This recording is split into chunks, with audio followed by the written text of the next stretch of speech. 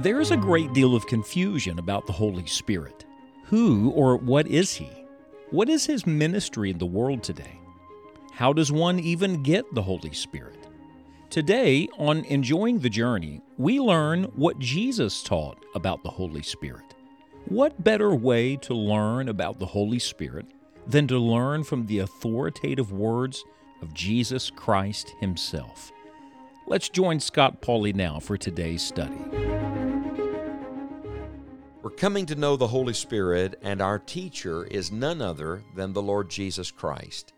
And no one knows God better than God. Jesus said when He came that He came to reveal the Father. And indeed He did, all through His earthly life and ministry. And now as He comes to the end of His ministry and approaches the cross, He begins to reveal to us more and more about the person of the Holy Spirit. And we've been studying in John chapter number 14 so many glorious truths about the Comforter and the Constant, the Christ in us, the Counselor. That's who the Holy Spirit is. And now we turn our attention to John chapter number 15. Now, I've already alluded to the one specific reference in John 15 to the person of the Holy Spirit. It's found at the end of the chapter in verse 26 and 27, where Jesus says, "But when the Comforter is come, whom I will send unto you from the Father, even the Spirit of truth, which proceedeth from the Father, He shall testify of me. And ye also shall bear witness, because you've been with me from the beginning." Every time I read this, I just love the connection between the Holy Spirit's testimony in verse 26 and the disciples' witness in verse 27, because this is exactly what's going to happen in the book of Acts. And I might say, it is exactly what is supposed to happen today. We are to be so filled with the Holy Spirit that we want to talk about what the Holy Spirit wants to talk about. The Holy Spirit of God helps us to know Jesus. We, in turn, open our mouths, and through the enabling of the Holy Spirit, we witness to the reality of Jesus Christ. But as I've spent some time in John chapter 15, I've come to believe that the Holy Spirit is not only found in verse 26 and 27 at the end of the chapter, but He is found in a beautiful object lesson at the beginning of the chapter. I don't know how I missed this for years, but I did. John 15 opens with one of the classic I ams of Christ. Listen to it. Verse number 1, Jesus said, "I am the true vine, and my Father is the husbandman." You'll remember that in the Old Testament, the Lord revealed Himself as the great I am. Remember to Moses, "I am that I am," the self-sufficient, self-existent, eternal one. And we know, of course, that the Jehovah revealed in the Old Testament is also revealed as the Jesus, the Son of God, in the New Testament. So the Lord Jesus used this expression frequently, and every time He said it, He made enemies. Every time He said it, the Pharisees and religious rulers of the day got up in arms because they knew exactly what He was saying when He said, "I am the way, the truth, and the life. I am the good shepherd. I am the door. I am the bread." And now we come to John 15. It is the seventh, and it is the final I am of Christ in the gospel according to John. It is this: "I am the true vine." Now remember the setting. We've just left at the end of John chapter 14, the upper room. Jesus and His disciples are making their way out of the old city of Jerusalem, now across the Kedron Valley, across the brook, on their way to the Garden of Gethsemane, and they are surrounded on every side by agriculture, by trees and vines and plants.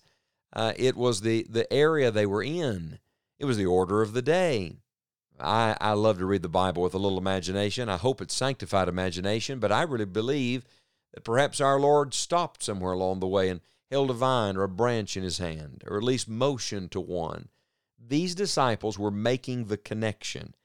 In fact, John chapter 15 was the last object lesson that Jesus would use during His earthly teaching on His way to the cross. He always used object lessons very effectively. They're woven all through the gospel records, but what a profound one this is. What a picture this is. Jesus says, "I'm the true vine, and my Father is the husbandman." So get the picture. Jesus is the vine. The Father is the gardener.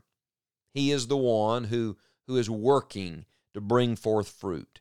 Jesus goes on in verse 2, "Every branch in me that beareth not fruit, he taketh away.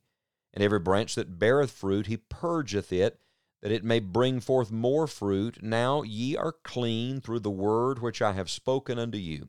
Abide in me, and I in you.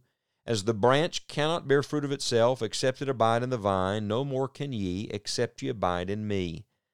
I am the vine, ye are the branches. He that abideth in me, and I in him, the same bringeth forth much fruit, for without me ye can do nothing." And I want to pause here and say, yes, Lord, amen to that. Without you, I can do absolutely nothing. Oh, with God all things are possible, but without him, we're nothing. We have nothing. We can do nothing. And so here's the picture. The Lord Jesus is the true vine. The Heavenly Father is the husbandman. He's the gardener. We are the branches, connected to the vine, connected to the Lord Jesus Christ. We're being pruned, we're being purged day by day. By the way, what are the pruning shears? He even tells us that.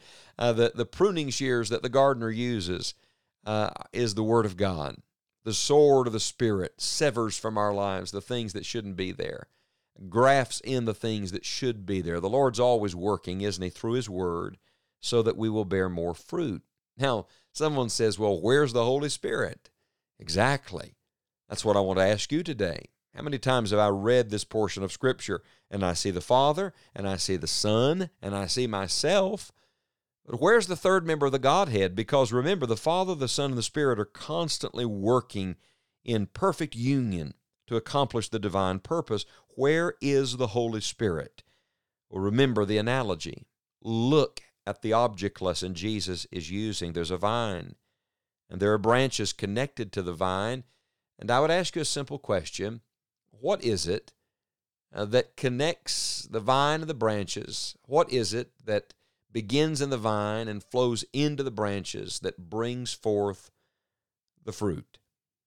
You see, my friend, the whole concept of being connected to the vine means there's an open flow of that inner life of that beautiful tree, that true vine, the sap, if you will, that flows from the vine into the branches that produces the fruit. May I suggest to you that the Holy Spirit is that unseen, life-giving power that flows from Christ into our lives.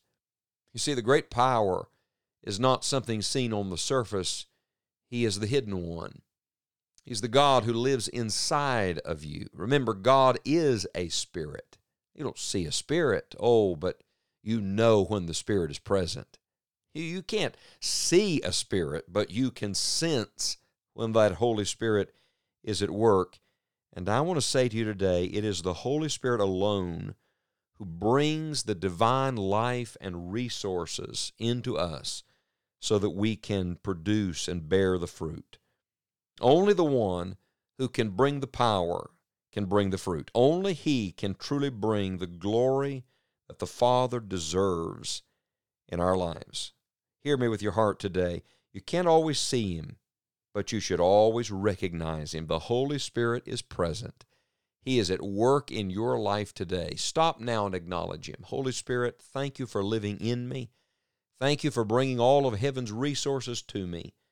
Now flow unhindered through my life today and cause me to bear much fruit for the glory of God. As we listen to the teaching from our Savior about the Holy Spirit, we can be confident that we are learning from the one who is the personification of truth. We hope you'll make your way to our website, enjoyingthejourney.org, and search for helpful resources with more teaching about the Holy Spirit. You'll find podcasts, articles, and full-length Bible messages that will deepen your understanding about the Holy Spirit. Also on our website, you can click on the events link and follow Scott's preaching schedule. If he is preaching in your area, he would love the opportunity to meet you. Once again, thank you for joining us today. We hope you'll share today's podcast with a friend and make plans to join us next time on Enjoying the Journey.